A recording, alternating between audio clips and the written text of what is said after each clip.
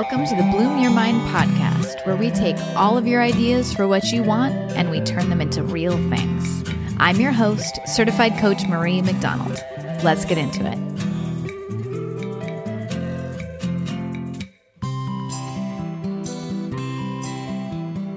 Well, hello, my beautiful friends, and welcome to episode number 54 of the Bloom Your Mind podcast. You know what's happening in my house right now?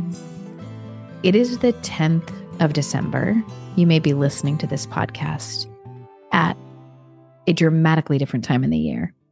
But at the time when I am recording this, it is the 10th of December. And because of many life events, including sicknesses and emergencies and all kinds of things that have happened in the last couple of months, we did not decorate for the holidays until this weekend. This always cracks me up when this happens because we have 15 days left, number one.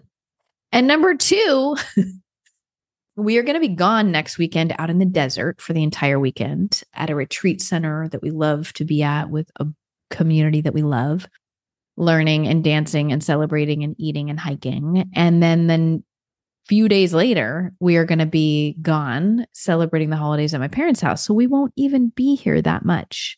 But y'all, we are decorating every inch of our house, regardless of that fact. Just because we are 2 weeks behind, we are not giving up. So my husband is literally out there right now on a Sunday evening, right before the next morning of school, starting, and he is hanging our last Christmas lights. And because we celebrate Christmas here, whatever you celebrate, we love it here. And with my family, we do celebrate Christmas, and we are putting lights up everywhere. And we are putting them, I spent yesterday putting them all over our trees and decorating the house. And it is hilarious to me that we will not give it up. But there you have it. Any excuse to celebrate, and we are going to go for it. So today we are talking about this idea of how to deeply know a person. The reason we're spending time on that on the podcast is for two reasons. Number one, whenever you want to turn an idea into a real thing, eventually the vast majority, I would say maybe 98%, and I'm making that up, but what my point is like there are very few ideas that don't require getting other people on board in some way. If it's something you're cooking, generally we share that with other people. If it's a change you're making in yourself, eventually you are interacting with other people and sharing that change. If it is more of a creative endeavor or a life change that you need other people to be a part of in order for them to enjoy it or participate in it, connecting with other people is a hugely important part of collaboration. And in addition to collaboration, it's really important for us if we're trying to understand what world we're putting our idea into. It's vastly important for us to be able to develop the skill of understanding others' perspectives. We walk around, many of us, thinking that our perception is a static thing, that we are just looking at the world around us and seeing it as it is. But there have been so many studies, my friends, that show us that perception is a creative act. A lot of the podcast episodes you've listened to reference this in some way, that our occurring reality, every moment of every day, is informed and molded by all of the experiences that we have had in the world. Even the very act of looking and seeing is influenced by our perception, by what we know to be true, by what we are expecting to see, by the experiences that we've had in the environments we've grown up in, by the chemistry of our own brain. We can experience the exact same thing as someone else and actually walk away perceiving it as opposite or very, very different. So it is a very important skill, both for creative acts of any kind and for just walking through the world as a healthy, happy person, to be able to understand other people, to be able to deeply connect with them, to know the differences in the way that someone else sees and lives and perceives. So we're going to spend the next couple of episodes talking about this. And I'm going to reference highly a book called How to Know a Person by David Brooks, who is a beautiful thought leader that I have been referencing on a few of the different podcasts lately. And his book is all about the art of seeing others deeply and deeply being seen. He's a New York Times bestseller. One of his other books is called The Road to Character, but this one is brand new and it's called How to Know a Person. And I've really been enjoying it. So I'm going to start us off here by a little bit more about why it is so important to know a person. And I'm going to start by reading a passage from his book. So Brooks says, seeing someone well is a powerful and creative act. He talks about how in the age of AI, we have to become exceptionally good at connecting with other people in order to maintain the unique value of our human skills and perspectives. And he says, no one can fully appreciate their own beauty and strengths unless those things are mirrored back to them in the mind of another. There is something in being seen that brings forth growth. If you beam the light of your attention on me, I blossom. If you see great potential in me, I will probably come to see great potential in myself. If you can understand my frailties and sympathize with me when life treats me harshly, then I am more likely to have the strength to weather the storms of life. The roots of resilience are to be found in the sense of being understood by and existing in the mind and heart of a loving, attuned, and self-possessed other. And that is a quote from a psychologist named Diana Fosha. And Brooks says, in how you see me, I will learn to see myself. I have made podcast episodes about this. The very first one where I talk about You're the One We Want, where I talk about Kaja Silverman and her philosophy. She's a Berkeley philosopher that talks about the objectivity of our subjective eyes, our subjective experience of other people. And this is what she is talking about. This is fundamental to how I think about the world is when we see something, it is a unique thing. It is a moment that can't be replicated because we are seeing with our unique perspective. And it is so necessary to share that, especially when it is positive and creative and strength-based. Because when we share with someone else something beautiful that we see in them, it becomes their occurring reality. Whether they fully adopt it or believe it or not, it's somewhere there in their psyche, and we have given a gift to someone else by acknowledging the beauty in them. What Brooks says is that in every crowd, there are diminishers and illuminators. Diminishers make people feel small and unseen. Illuminators have a persistent curiosity about other people, and they shine the brightness of their care on people, making them feel bigger, deeper, respected, and lit up. I know that we all know people in our own lives. You can probably think of someone that's an illuminator. You just feel bigger and brighter and loved and proud of who you are when you're around them, when they look at you, when you notice that they're witnessing you. You feel better in your own skin. And there are those around us that we spend time with and make you feel kind of like apologetic about ourselves and bad about ourselves. He calls those diminishers. And I'm sure we all can step between the two roles. I've been really enjoying this book because I've noticed in my own life that I used to be an illuminator the majority of the time. And these days, I don't think I'm a diminisher, but I think I feel a little less like an illuminator because of being busy, of having a life. I don't call myself busy. I don't even use that word, but I know many of us can relate to the word. So that's why I use it here. But of having a life that is very full of children and work and relationships, I notice that I don't slow down to illuminate other human beings quite as often in my day-to-day. So I'm loving this resurgence of this value of my own to stop and see people. One of the things that is really interesting that Brooks talks about is that we all kind of think that we're good at reading other people.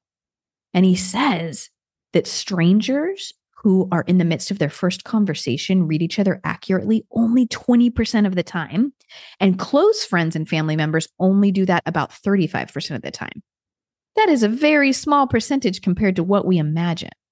We feel like we talk to someone and we get it. We get them. But research is showing that we only do 20 to 35% of the time. And what's really interesting is that the people that are good at understanding other people, really good, understand people accurately about 55% of the time. But the problem is that people who are terrible at reading others think they are just as good at it as those who are pretty accurate. And there is a researcher named Ix who finds that the longer that couples are married, the less accurate they are at reading each other. They lock in some earlier idea of what the person that they're married is like. And then they just hold them to that in their minds. And so we can apply that to any relationship. The longer we know someone, the worse we might get at actually seeing them and knowing them. So what we're going to talk about today and in next week's episode is how to get better at it. Because there is no such thing as an ordinary person, Brooks says. And I agree with him so much. When we can stop and see someone and take them in fully, we are experiencing something fully unique and a miraculous thing. It is something that will never exist again in just the same way.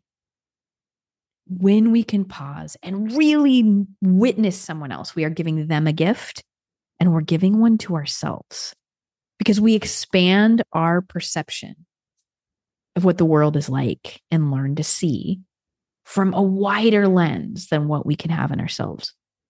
So we're going to start today. I'm going to wrap up this episode by talking about what we do to not see a person. And then next week, we'll get into illumination. So we talked a little bit about diminishers, about people that sort of wrap someone up in a concept of who they are or think of other people as a tool to be used towards an end. And again, I want to say there aren't good people and bad people in the world. In my point of view, I will offer that we probably all diminish sometimes. So no matter how wonderful you think you are at loving people and at reading them and at listening, spend some time with the following descriptions to start to notice the moments when you're sizing someone up in a way that's not helpful. You check out their look, you check out what they're like, you make an immediate judgment about them. We all do it sometimes.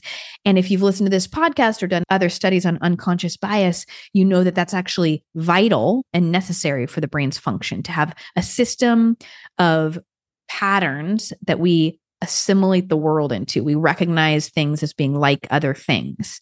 This is our unconscious bias, helping us to categorize and automate some of the things around us and our understanding, our perception of them so that we can function. Our brain would be on overload. It would burn out if we had to constantly assess everything anew in every moment of our lives. And the tendency to size people up is actually really harmful. So today we're going to talk about a list of about 5 or 6 things that we do that do the opposite of illuminating. And then next week, and then I'll ask you to spend this week. I'll invite you to spend this week with me, just noticing when we're doing that. And next week, we'll talk all about illumination. So the first way that we do this, and I've talked about this in Listen to This, that episode, about how we listen in a self-referential way. So the first way we diminish the people around us and sort of keep ourselves from seeing them is by being in our ego, thinking about ourselves when we're looking at them. Thinking about our perspective, our wants, our needs, instead of listening to what life is like for them. So that's the first thing that we do. And the human brain does this automatically. So don't feel bad if you notice yourself wanting to tell other people what you think instead of listening to what they think. Maybe you want to tell more stories about what you've experienced when they talk. Maybe you interrupt them. Just pause and notice that's the ego. That's the first way. The second way I see all of the time. And this is called anxiety. We all know anxiety, but many of us don't recognize it as a diminishing effect on other people. When we are in our own minds, in the hamster wheel of our own minds. Brooks calls it having so much noise in our own heads that we can't hear what's going on in other heads. When we're thinking so much about how we're coming across, what people are going to think about us, will they like us, all of these things, we actually diminish the people around us. One way I see this happening is sometimes when people feel competitive with others. Maybe you can think of someone in your own life that you feel this way towards. They're just shining a little bit too brightly and you feel a little bit dim whenever you're around them. They just seem like they've got it all together. They just seem like they have something that you want. And when we have this feeling of someone else sort of being a bright, shining star and we wish we were shining that brightly, sometimes we stop telling them that they're awesome. We don't give them a pat on the back when they do something great. We don't invite them to things because we think they're already invited to a lot of things. We don't recognize their strengths because we think they get enough of that. We don't reach out to ask if we can bring something to their party or can we come help and set up because we feel like they've got it all under control. Or when we're feeling anxious about how we measure up to them, we might interrupt them more. In a group setting, we might not be as kind to them. So because of our own anxiety, because we're thinking about ourselves, we actually diminish the people around us. And I see this all the time. When we feel like we don't measure up, then we take other people down in small ways. The third one is called naive realism. And Brooks said this is the assumption that the way the world appears to you is the same way that everyone else sees reality. And there is so much data to show that this is not true. Some researchers actually studied this football game and the two fan bases for each team that played the football game. Both experienced the game as a series of penalties against their side. And each one of them thought that the other team was so out of line, when in reality, both teams had the same number of penalties. Each team watched a video recording again of the game, same amount of penalties on each side, and they felt totally wronged and like the referee was calling everything in the other team's favor and that the other team was totally vile and terrible in how many penalties they were executing, or I don't know how you say that, but how many penalties there were on their team. So you see that our reality feels so objective so much of the time, and it is just not. And we assume that everyone else is seeing what we are seeing, and it is never the case. A few more here before I wrap up. The fourth one is called lesser minds problem. This is just basically this idea that we think we are doing things for really good reasons. And we basically think that everybody else isn't as righteous as we are. So for instance, some of the studies around this are like people ask lawyers, why are you in law? And people that were in law school. And the law school student said, well, I'm in law because I want to make the world a better place. And then when answering the same question about all of their colleagues, they said, well, they probably are just in it for the money. So we assume that our reasons are more righteous than others. And I see this all the time as well. My friends, we all think we're on the side of good. We all think we are the hero in the story. So take a moment to see how someone else might believe that what they are doing is the right thing, because we all believe that. Part of that is assuming the best intentions. The other part is just understanding that other people care as much as we do. We aren't the only hero. We are all heroes. Two more, my friends. Second to last is called objectivism. And this is just basically when we boil people down because of the groups that we associate them with. So we observe a behavior in someone and we're like, oh, I know you're a narcissist. And we over sort of diagnose. Any diagnoses at all, actually, when we're not a professional, can be pretty harmful. But we diagnose what is wrong with everybody around us, or even we just think, oh, you're a yogi. You probably aren't a big planner. Oh, you are a supporter of this political group. Oh, you probably don't care about, abortion rights. If you're a supporter, we reduce individuals based on what they support, what they believe, what they look like, anything we associate with them. So we reduce them to what we know about the group that we're associating them with, and it is always wrong. Related to that is essentialism, where people do belong to groups and we make a whole bunch of generalizations about them. So these are very, very related and closely tied. So basically, when we do something in the world of essentialism, we do a thing called stacking. And this is when we learn one thing about a person. And because we know that one thing, we assume a whole bunch of other things are true too. So if this person is a Trump supporter, or if this person is not a Trump supporter, then we believe a whole bunch of different things about them based on what we believe. They must be like this and this and this and this. And that's a way we detract from the humans around us, by judging them based on one thing that we learn about them. And the very last thing is called the static mindset. This is basically when people keep you locked in to what you used to be like. We really do this all the time with family members and old friends. We learn, we grow, we evolve as we live. We are not who we used to be. So think about that list of the ways that we stop ourselves from deeply seeing the people around us, because that's also stopping us from connecting and from living the most blooming life that we can in love and in relationship to the beautiful humans around us. Next week, we will jump into the wonderful world of how to become more illuminating, how to be a person that lights up the people around you as you walk around the world. It's a skill that we can all learn and we can start anywhere.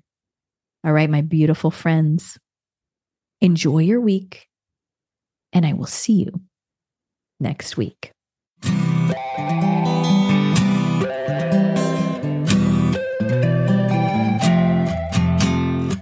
Thanks for hanging out with me, friends.